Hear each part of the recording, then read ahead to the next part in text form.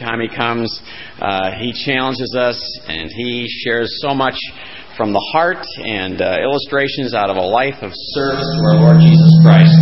And so we count it a tremendous privilege to have him for this conference. Together as a team, they do what? They work up a profile.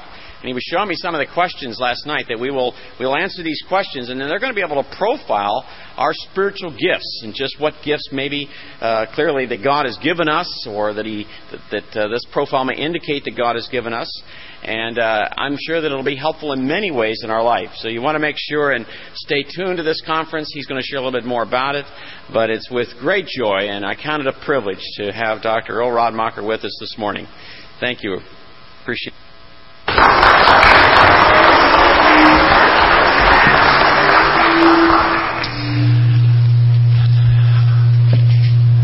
That's me. All right, good. Thank you, Pastor Arch. I won't make any jokes about you this morning. Either in the bulletin or the pews or anything else. Well, we have been requested to do a conference on a much talked about subject, the believer's spiritual gifts.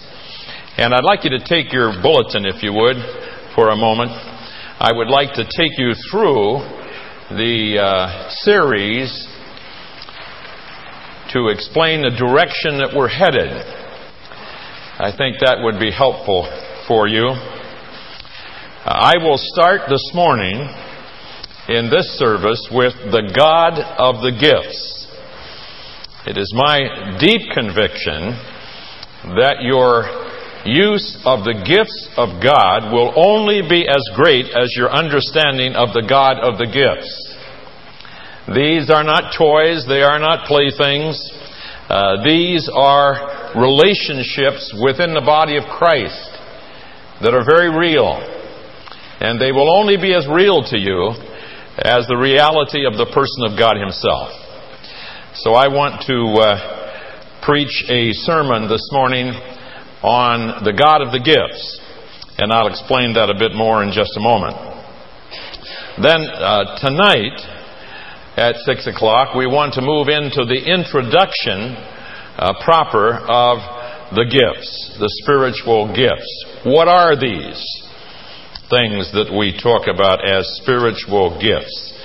And we'll move into the need for them, etc., etc. Then tomorrow night, we will get into the description of the gifts. There will be a verbal, visual description of each of the gifts. What is it? And we will state a little bit about what is a gift and what is not a gift. We have some people that get a list of 25 or 30 gifts, and other people who have very few to speak of. I believe that there are 16 gifts that are actually mentioned in the Scripture. 5 gifts are speaking gifts, 7 gifts are serving gifts, and 4 gifts are historical gifts that are not part of the gifted package of believers today. We will get into that in some detail. The thing that I'm a bit fearful of is knowing that I have no terminal facilities, that this could go on all night long. And so you pray for me that I will be able to know how to state it in a brief period of time that can fit into the time that we're allotted here, and grace upon grace, if this could possibly happen, that there would even be some time left for questions, that would be miraculous. So pray for a miracle tonight and the next nights. And then the confusion of the gifts on Tuesday night, and then the identification of spiritual gifts on Wednesday night. how can I know what my gift is? And this is very important because in the ongoing work of salvation, some of you remember a message I did here, I believe, on the 3 tenses of salvation. And in that middle tense of salvation, where we are saved from the power of sin, comes the area of spiritual gifting. And what I do with my spiritual gift will have a great deal to do with what I will do in the coming kingdom of Jesus Christ on this earth. Maybe some of you, this is really stretching our minds a little bit, may even remember a statement that I coined to put this together, namely, I am becoming today, by what I do with what He gave me, what I will be in the life to come. That puts the 3 tenses of salvation all together. I am becoming today, that's present tense salvation. We call sanctification salvation. With what I do, with what He gave me, that's past tense salvation. Salvation from the penalty of sin. And what I do with what He gave me, past tense, will determine what I will be in eternity. That's pretty overwhelming. At least even when I say it, it's almost overwhelming. This little period of stuff called time becomes the raw material out of that which will be determined as my capacity to serve Jesus Christ eternally. That makes it pretty important what we do with the 83,400 moments that we have every day. So, we want to help you on that, not only by teaching what the Scripture says about spiritual gifting and its relationship to the future, but we want to also use the inventory that Pastor Arch told us about a moment ago. To do that inventory will cost you $7. And the process of time that you will go through will be at least 2 hours to do it. Some of you may be a little slow, and it may take you 4 or 5 hours. I've had people take longer than that, and I tell them, don't do that. Because this is not a test. It's an inventory. And you're not supposed to figure out what should I say, but what do I feel about it? This is one time when you can really go by your feelings. And as you think of the particular questions that we ask you out of 192 questions and 3 possibilities in each question, what comes to your mind about that question with respect to you? How do you see you? So we will have booklets made, and my wife is here with me because she regularly runs these through a computer program, and we print out for you about an 8 to 10 foot long picture of you according to your gift. So you're not going to get a grade on the test. You just want to tell the truth, because this is one time when it may help you to tell the truth about yourself.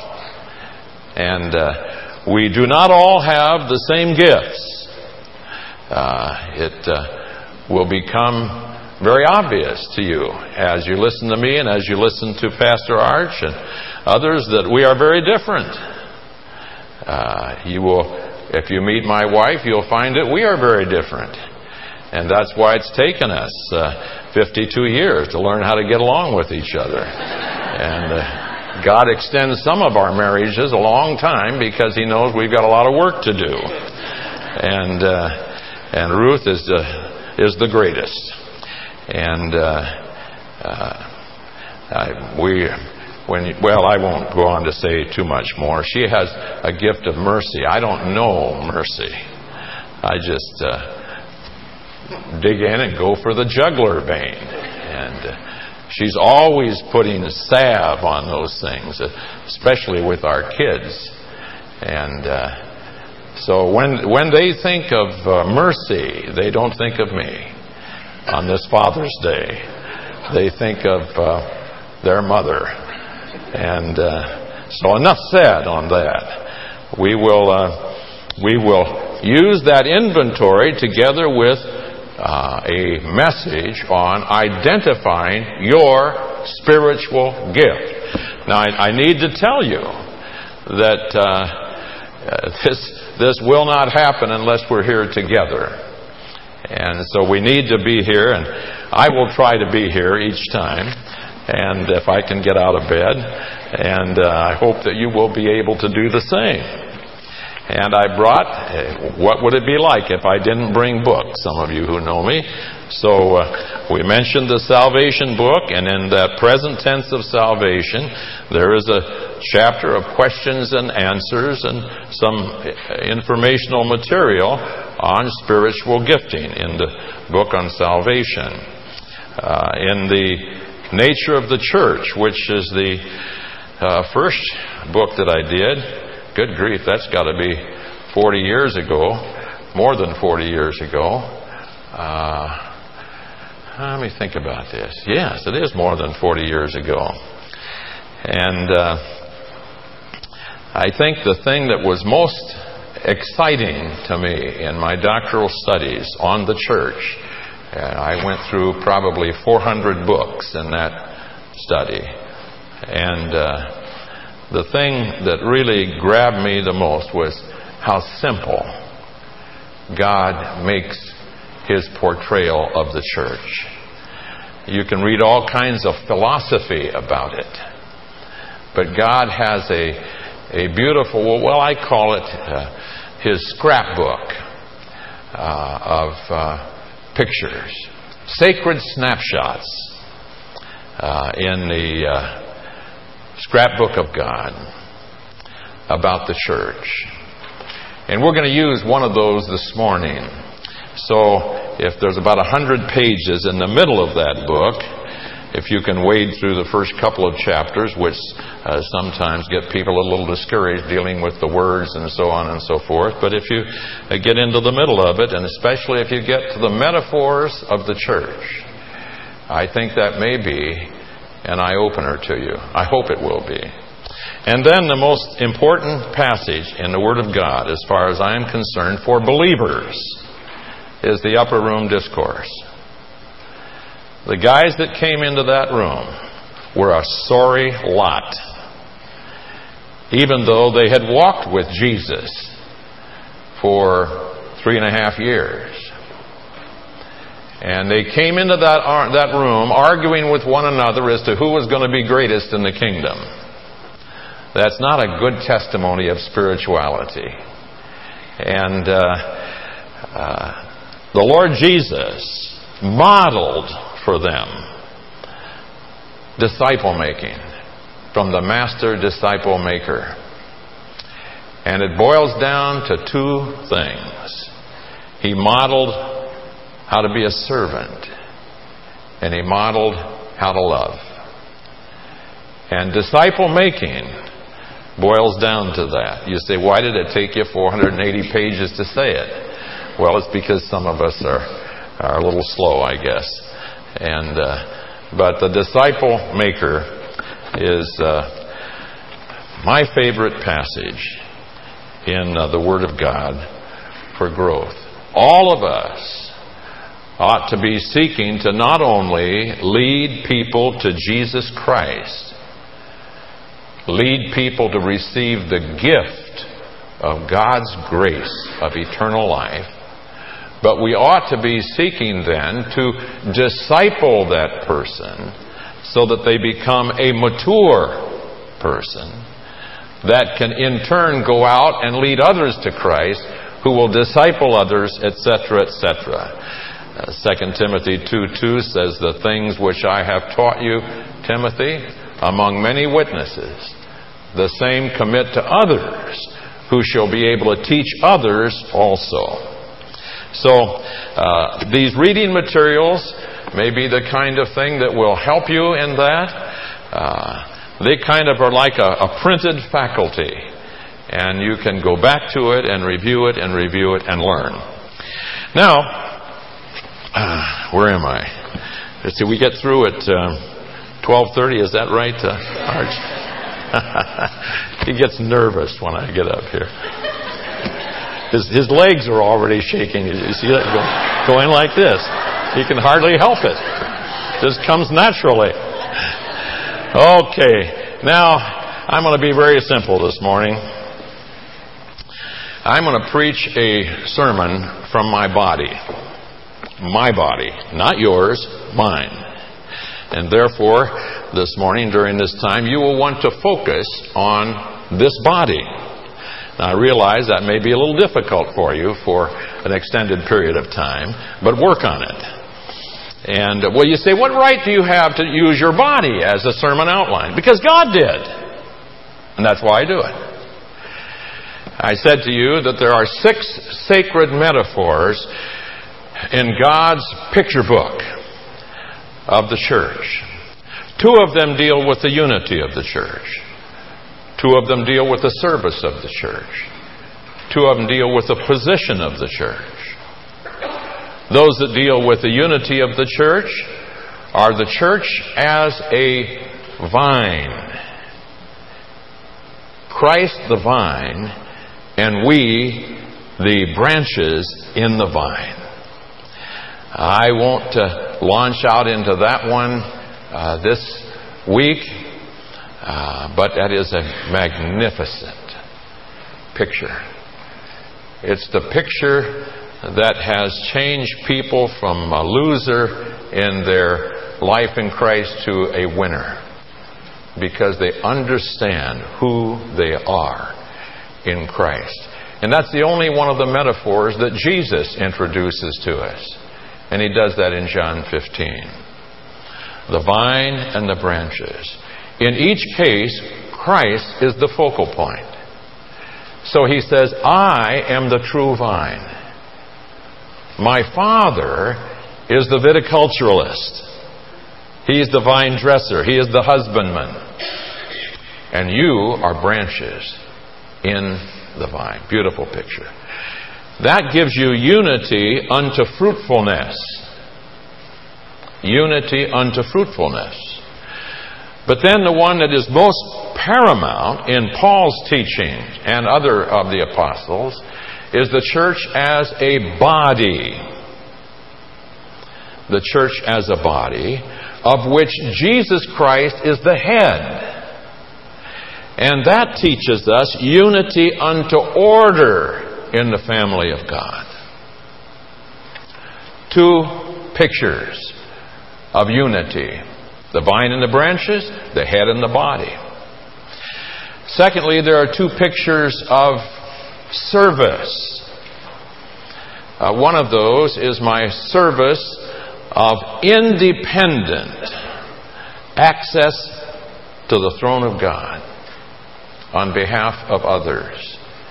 And that's called the high priest, Jesus, and the priesthood. Then there is a second picture of service, and that is the picture of the church as a flock of sheep. I won't be able to get into that this week either, but I had 10 sheep for a while, and I'm here to testify to you that they are the dumbest animals on earth.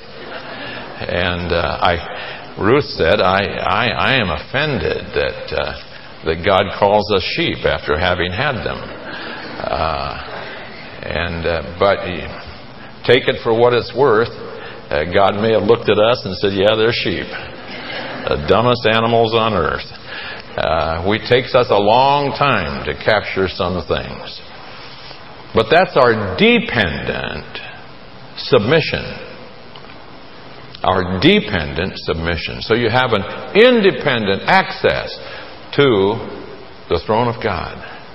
And we have dependent submission within the family of God, starting with God and our leaders and one another.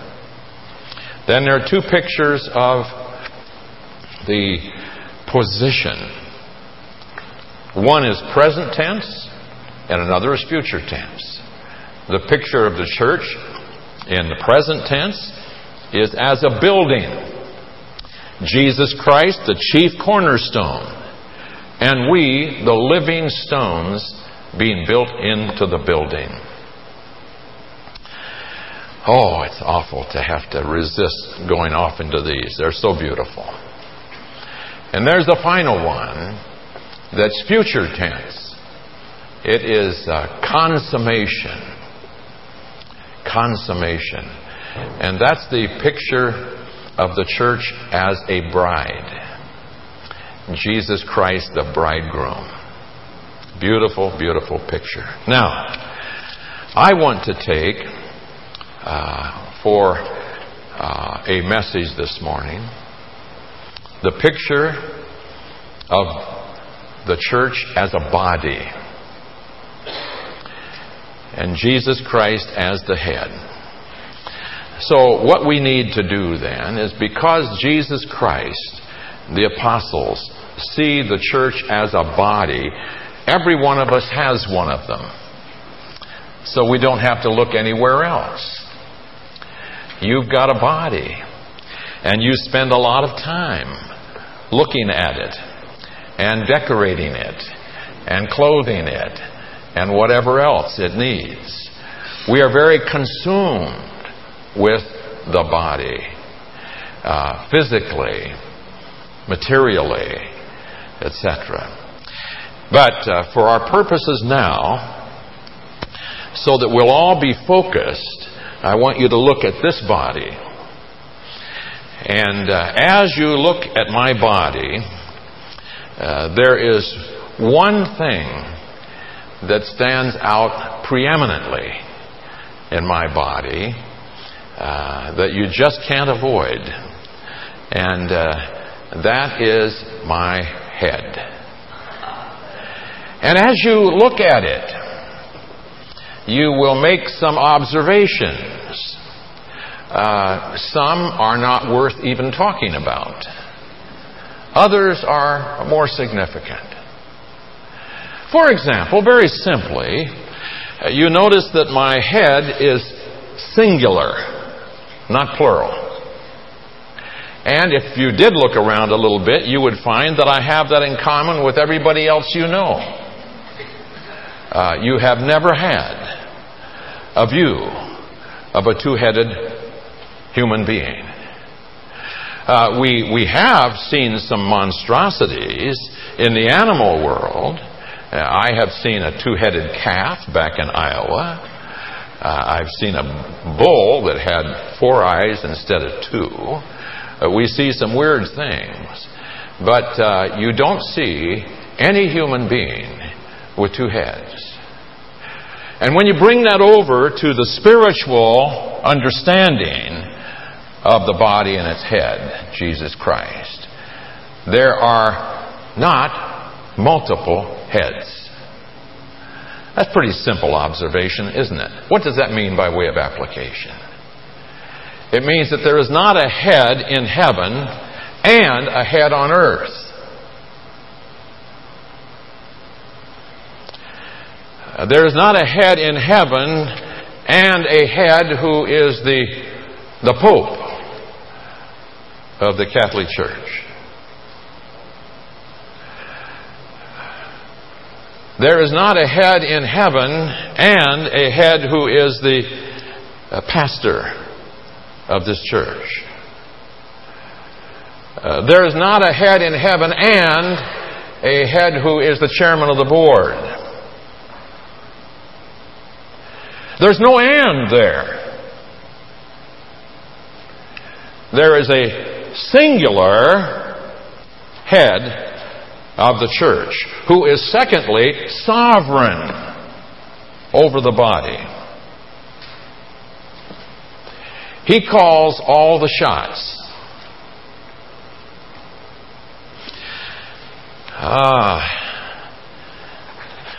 For my heavier reading, sometimes I read Reader's Digest.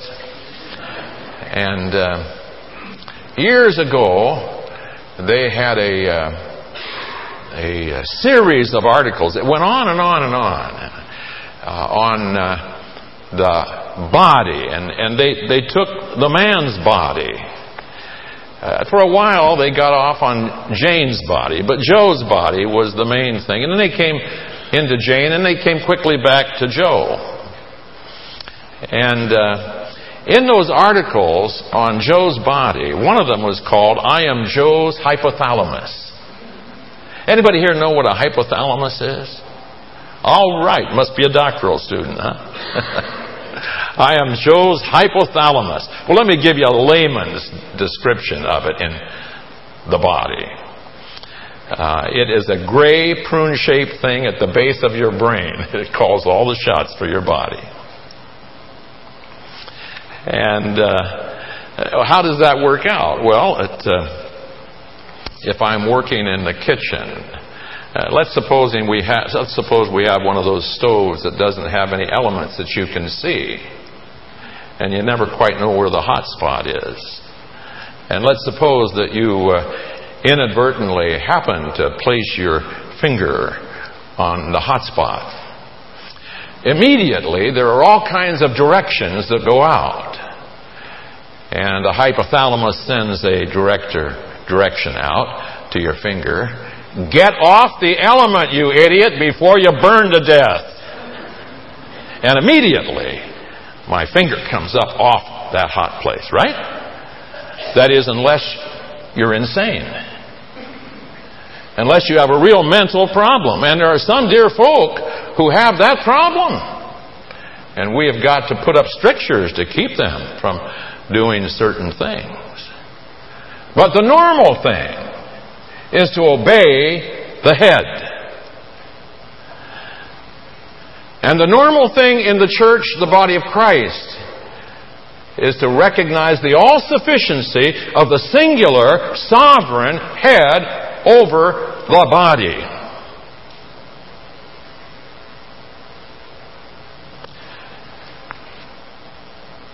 Jesus is head, God's Word says. How qualified is He? Turn with me, will you, to Colossians chapter 1. Colossians chapter 1. I want you to see these things with your own eyeballs, as well as in the picture of the body.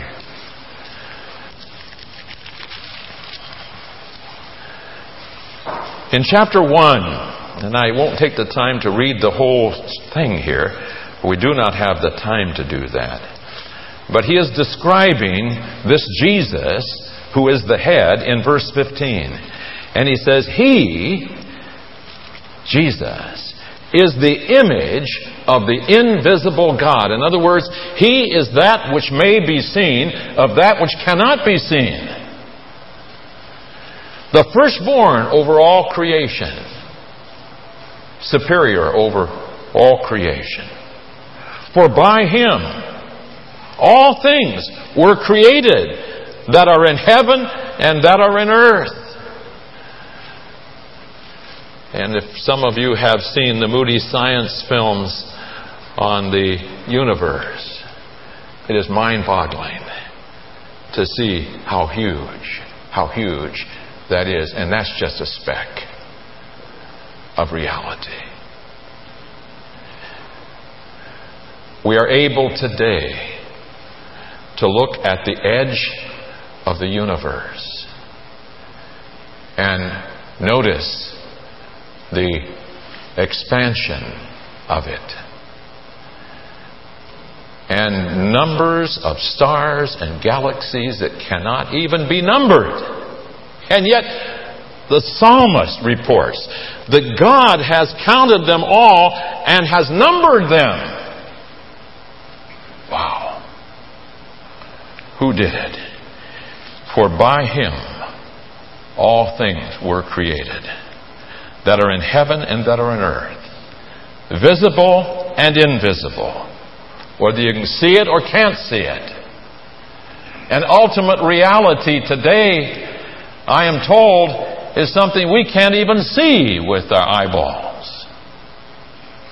Remember how short a time ago it was that scientists said the smallest thing in all the world, in all the universe, is an atom. And then all of those science books all of a sudden were out of date when they split the atom. And now they don't even know what it is because they haven't seen it, so they've called it a quark. Magnificent. Jesus Christ, by Him all things were created that are in heaven and that are on earth, visible and invisible, whether thrones or dominions or principalities or powers, all things were created through Him and what? And for Him. And He is before all things. Obviously, the Creator has to be before the created things. Everything else is a created thing. Only He is the uncreated cause. He is before all things, and in Him not only are they created, but He holds them together. Why doesn't the movement of the universe spin it off? Because He's holding it together.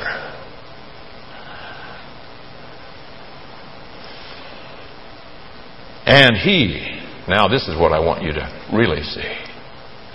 And He, Jesus Christ, the head, He is the head of the body, the church. The same thing, who created all things that are, and who providentially holds all things together, is also the one who is the head of the church. What a significant family to be in. God's family. Is He big enough for you? Is He powerful enough for you? If you don't understand that, you will not make much out of spiritual gifts.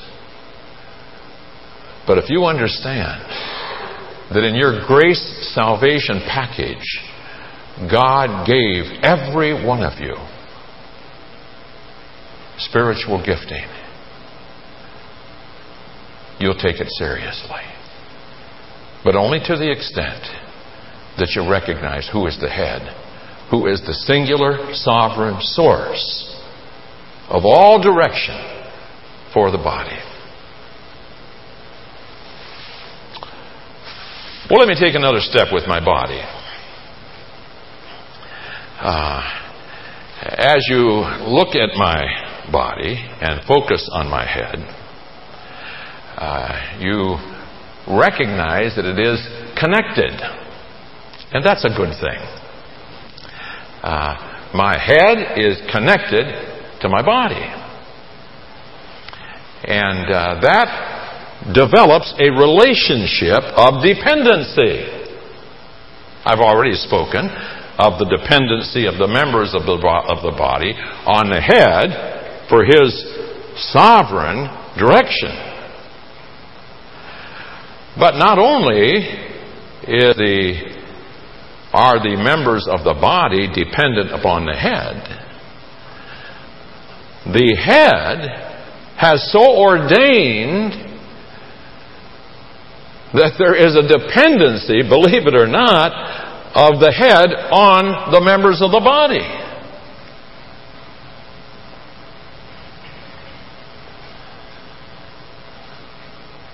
Mercy me, I remember when I was a guy, I get him so far from it now I can't even remember the date. But I remember my folks took me, the last of 8 kids, to the farm. Most of my brothers and sisters had had some experience on the farm. And they kind of looked down on city kids that didn't know anything. People that were reared on the farm, they really understood life and so forth. So they took me to the farm and dumped me there for a summer so I could learn something. And boy, I got good news right off the bat. This dear lady, the mother of the household there where I stayed, oh, she was a cook. And I learned that we were going to have a country fried chicken dinner. And I could already, in my mind's imagination, smell it. And in addition to that, we were going to have black raspberry pie. Now, I don't know if you know what black raspberries are. Black caps. Oh, that's wonderful. And could she ever make the pie? And I got all this good news as soon as I was deposited on the farm. But then I got another set of news. I was going to be the one that was going to kill the chicken. And I had never killed a chicken before. I had no idea how you did that. But I knew I had to get one before I could kill it, and so I ran out into the chicken yard. And I began chasing those creatures all over the yard. And they're clever at evading you. And they had little paths through stickery bushes that I was following them through, and I was getting scratched up and madder by the minute. And finally, I cornered one of those creatures in the V of the fence and fell on it, practically smashed it, but got it in my hands. And I took it down to the woodshed where there was an axe on the wall. And somehow I'd picked up the idea that you had to take its head off. And so I laid that chicken on the chopping block, and after 3 good tries, I finally got its head off. And its head dropped down to the side of the block.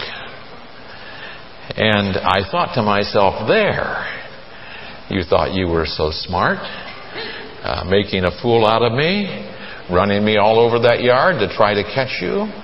And now you are not doing anything. As I looked at the head, you're not doing anything. Same equipment in the head as it had before when it was being running me all over the chicken yard. Same eyes that it had, same brain that it had.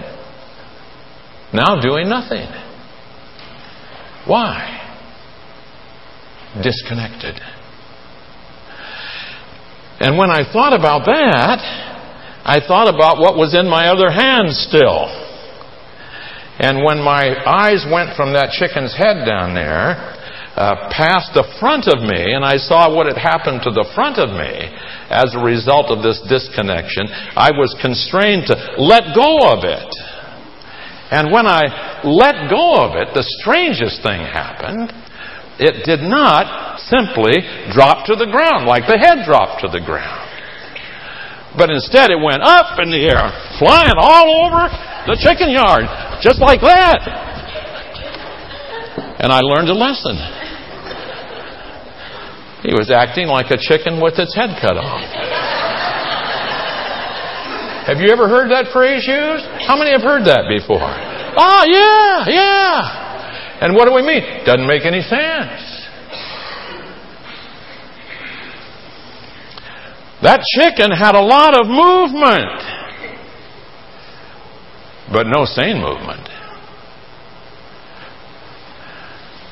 And that is precisely what happens when the head is disconnected, disfellowshipped.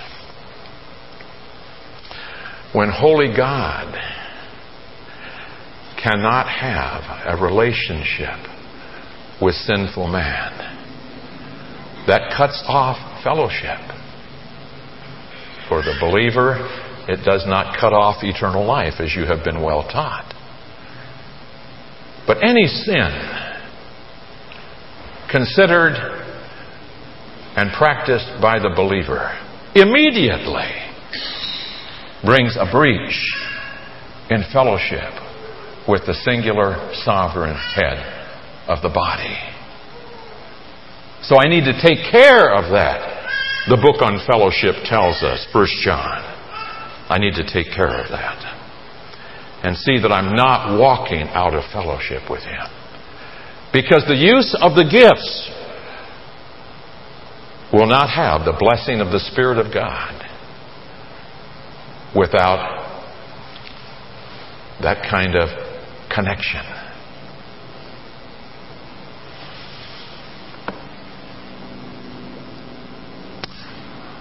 Not only is the head the singular sovereign source of all direction for the body, and not only are the members of the body, not only is the head dependent upon the members of the body, but the members of the body are dependent upon the head for direction. The head is dependent upon the members of the body if he is ever to get his work done. He has ordained that so. And don't lay that off onto God's sovereignty. Well, He will do it some way. No, He won't. God has ordained that He will use the people of God to do the work of God. And that the people of God do not learn their spiritual gift to do the work of God, the work will not get done.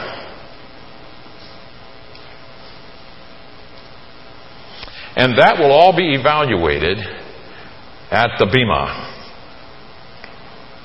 And for those of you who are in that Beamer class, I'm not talking about a car.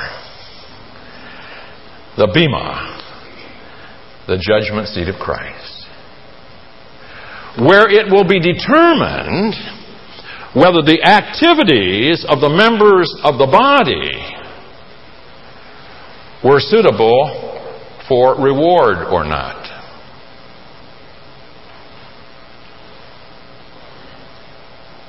Christ will not, off the wall, determine who will do what. You and I are determining it today with what we do with what He gave us. Part of the loss in my life will be the first 7 years of my Christian life, which is now goes back to 60 years ago. I know I don't look that old, and I didn't let you know how old I was earlier when some of you dear people stood. But at 14 years of age, 60 years ago, I came to faith in Jesus Christ at Twin Rocks Beach, Oregon, at a boys' camp. And I received Christ as my Savior. But I was not taught at all in that church. You people are blessed to be taught here. I was not taught. They just gave the same gospel message with different illustrations every Sunday. And I didn't need to be born again and again and again and again and again. Once I was born again and had a stewardship of life, I needed somebody to teach me so that I could steward the life that I received for nothing well. But that wasn't there. And so for 7 years I was bored and attended anyway. But then after 7 years, a man by the name of Billy Graham came to Portland, Oregon for his third campaign. He tells us now that this next New York campaign will likely be his last, if he makes it to that. We built a tabernacle to seat 10,000. 30,000 people came. I went every night and every Sunday. God, like the hound of heaven, tracked me down. One of His children who was wayward and uninvolved. And I even went to the women's meeting that they had on a Sunday afternoon, and those chauvinistic women wouldn't let me in. But you can't say I didn't try. And at the last meeting, about 10 minutes before the end of the service, I had a strong conviction God was calling me to preach. And if you'd have told me that ahead of time, I'd have told you, you're absolutely out of your mind. This guy preached? No way! I'm an investment statistician. That's why I went to savings and loan school. God had other plans. Went forward and talked to Cliff Barrows, and I said, what do I do now? He said, now you go to college. I said, wait a minute, I've already been to savings and loan school. He said, that won't do you any good.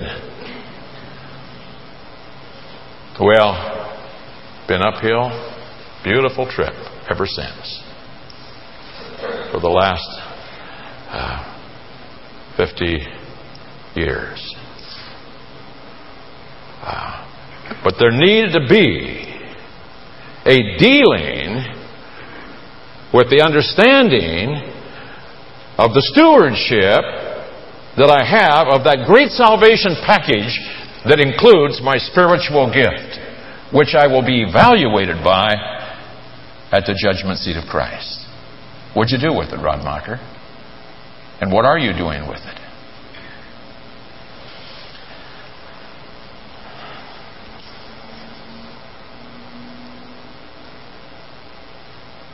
The head and the body.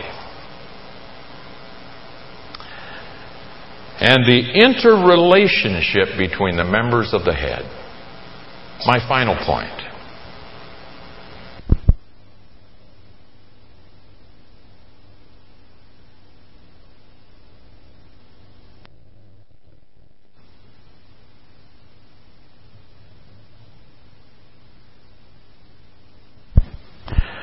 Not only is there the relationship of the head to the body and the body to the head, but the relationship of the members of the body to one another. Huge subject in the Scripture. And the Apostle Paul talks about that one in 1 Corinthians 12. It's one of the most humorous passages that Paul ever wrote. Frankly, Paul was a pretty sober theologian. He didn't practice very much humor. But this one really gets humorous. Listen to it in 1 Corinthians 12.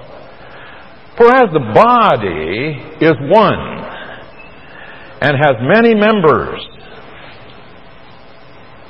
but all the members of that one body, being many, are one body, so also is Christ. Direct identification, isn't it? So also is Christ.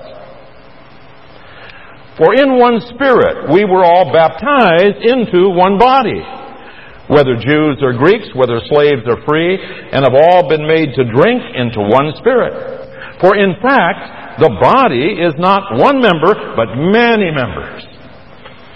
Now listen, if the foot should say, now try to get your imagination going if you can. If the foot should say, because I am not a hand, I am not of the body, is it therefore not of the body?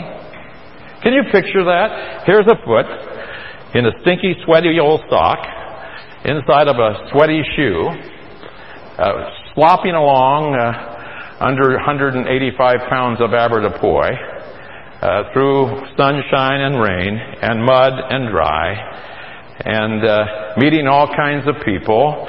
And when it meets people, it never sticks out its foot and says, "Hi, how are you? Glad to see you." Now, we don't do that, do we? The foot stays down there, and we extend the hand. And the hand gets washed many times during the course of a day. You don't wash your feet many times during a day. And so finally this foot begins to think about that. And it says, I don't get the kind of care that the hand gets in the body.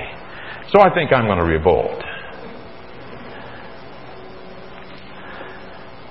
Because I am not a hand, I am not of the body. Is it therefore not of the body? Whatever position and gifting God has given you. And if the ear should say, because I am not an eye, I am not of the body. Is it therefore not of the body? If the whole body were an eye, where would be the hearing? Can't you picture a body that's just an eyeball? One big, spongy, bouncy eyeball sitting out here on the parking lot? What good would an eyeball be without an eyeball socket? But who wants to be an eyeball socket? Eyes are such marvelous things. You go out with your wife and you sit down to have a dinner together when we were dating. And I look over at Ruth and say, what beautiful brown eyes you have. I don't reach over and cup her ear and say, you have the loveliest ears. Is that because I don't have any respect for ears? I admire her eyes. Not her ears. That's not what I talk about. So therefore, the ears are not important. No, the ears are very important. I have a little bite here on my hand from a blasted mosquito. And I keep scratching on that, and it itches, and I scratch it some more. That cell in my body that mosquito stuck its proboscis into has got me all upset. So that cell is important in my body if it happens to not be functioning right. Every cell in the body of Christ is significant and needs to be handled with care.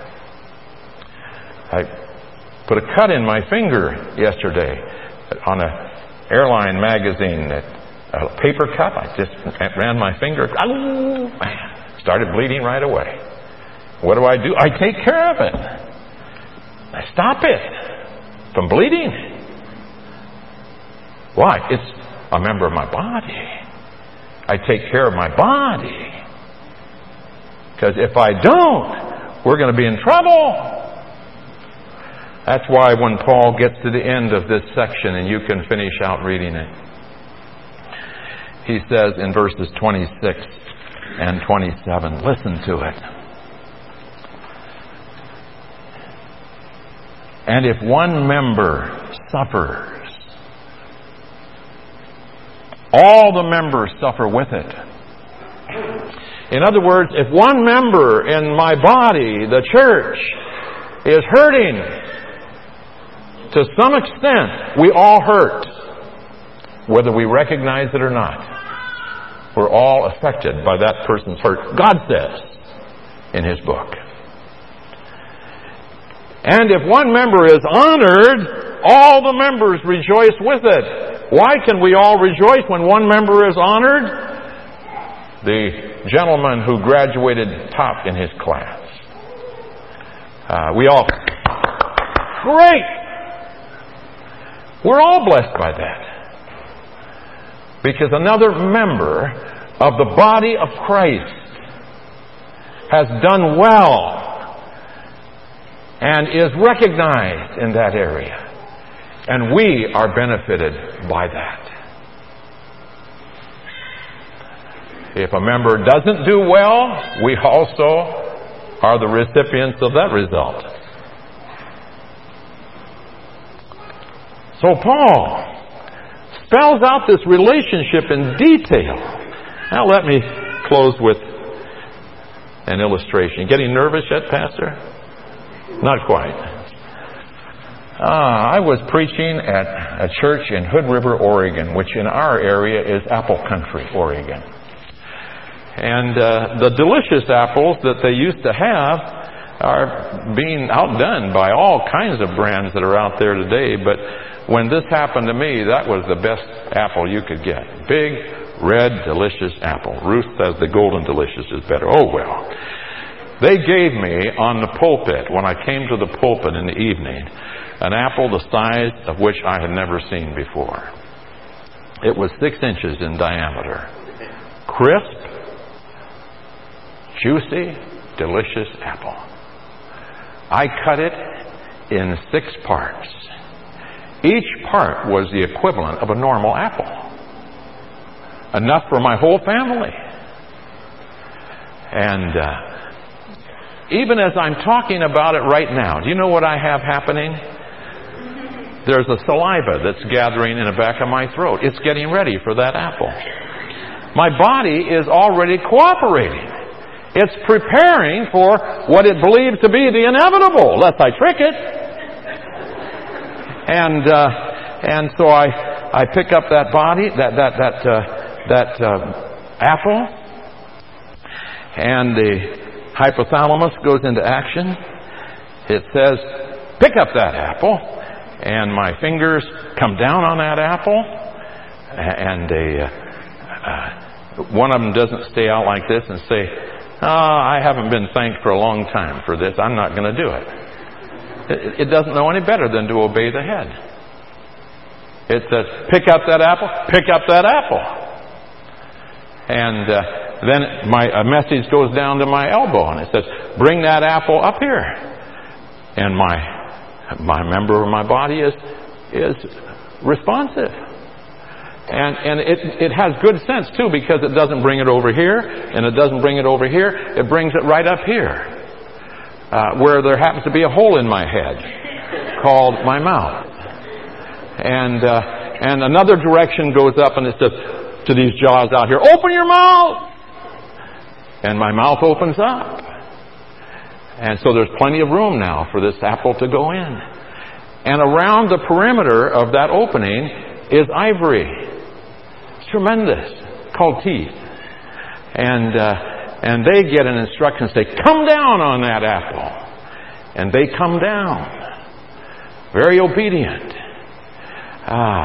Because they know if they don't chew that apple up before I swallow it, I'm going to choke to death, and that'll be the end of the body. And so they come down on that apple, and they chew it, and as they mash it up, some of it begins to slip down a tube back here. And you want to be sure to get the right tube. Arch practically choked last night at dinner because he got the wrong tube. And Carolyn said, are you all right? Crazy body wouldn't get it right. And so one of those, the cap comes down, the other one, the cap opens up. If it's all obeying the head. And then that comes down, and this stuff starts going down that tube. And it goes down into here. And all kinds of marvelous things happen down here. And down there it says, oh, that was so good. Give me another bite. And so we go through it again. No, not right now. How many members of my body are involved in the assimilation of a bite of apple? Every one of them. If it's going to be successful. And to the degree that the assimilation is there, the body will profit from it. To the degree that is not there, the body will not profit from it. And to the degree that you, as members of the body called church, are involved in understanding, in discovering, and developing, and deploying your spiritual gift, or gifts, to that same extent, this church will be effective. in doing the job it has been called by Jesus Christ to do, which will only get done to the extent that we know who we are in the eternal God with eternal salvation that has eternal reward. Only then will this place really be effective to its fullest. And probably none of you has ever known yet what could be, what could happen in this place if we simply understand and obey God's picture of the church as a human, as a body.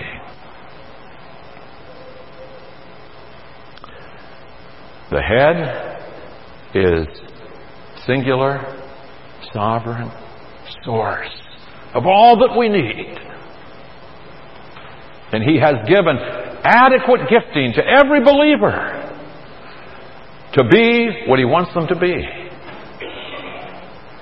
And if the members of the body who have been ordained by the head of the body are obedient and living in fellowship with the head of the body, only then will we really have the ministry one to another and be effective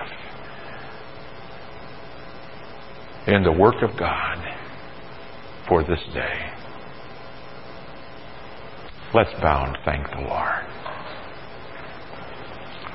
Father, I want to thank You for the magnificent wisdom that You have exercised in bringing together people into body relationship. People who have received the gift of eternal life, and with that salvation package have received spiritual gifting. They're tools for operating as a Christian in and through this church, out to this community, for the eternal glory of Jesus Christ. Thank You, Father. And may Your Holy Spirit be given way to teach each of us how to operate as that gifted member of the body.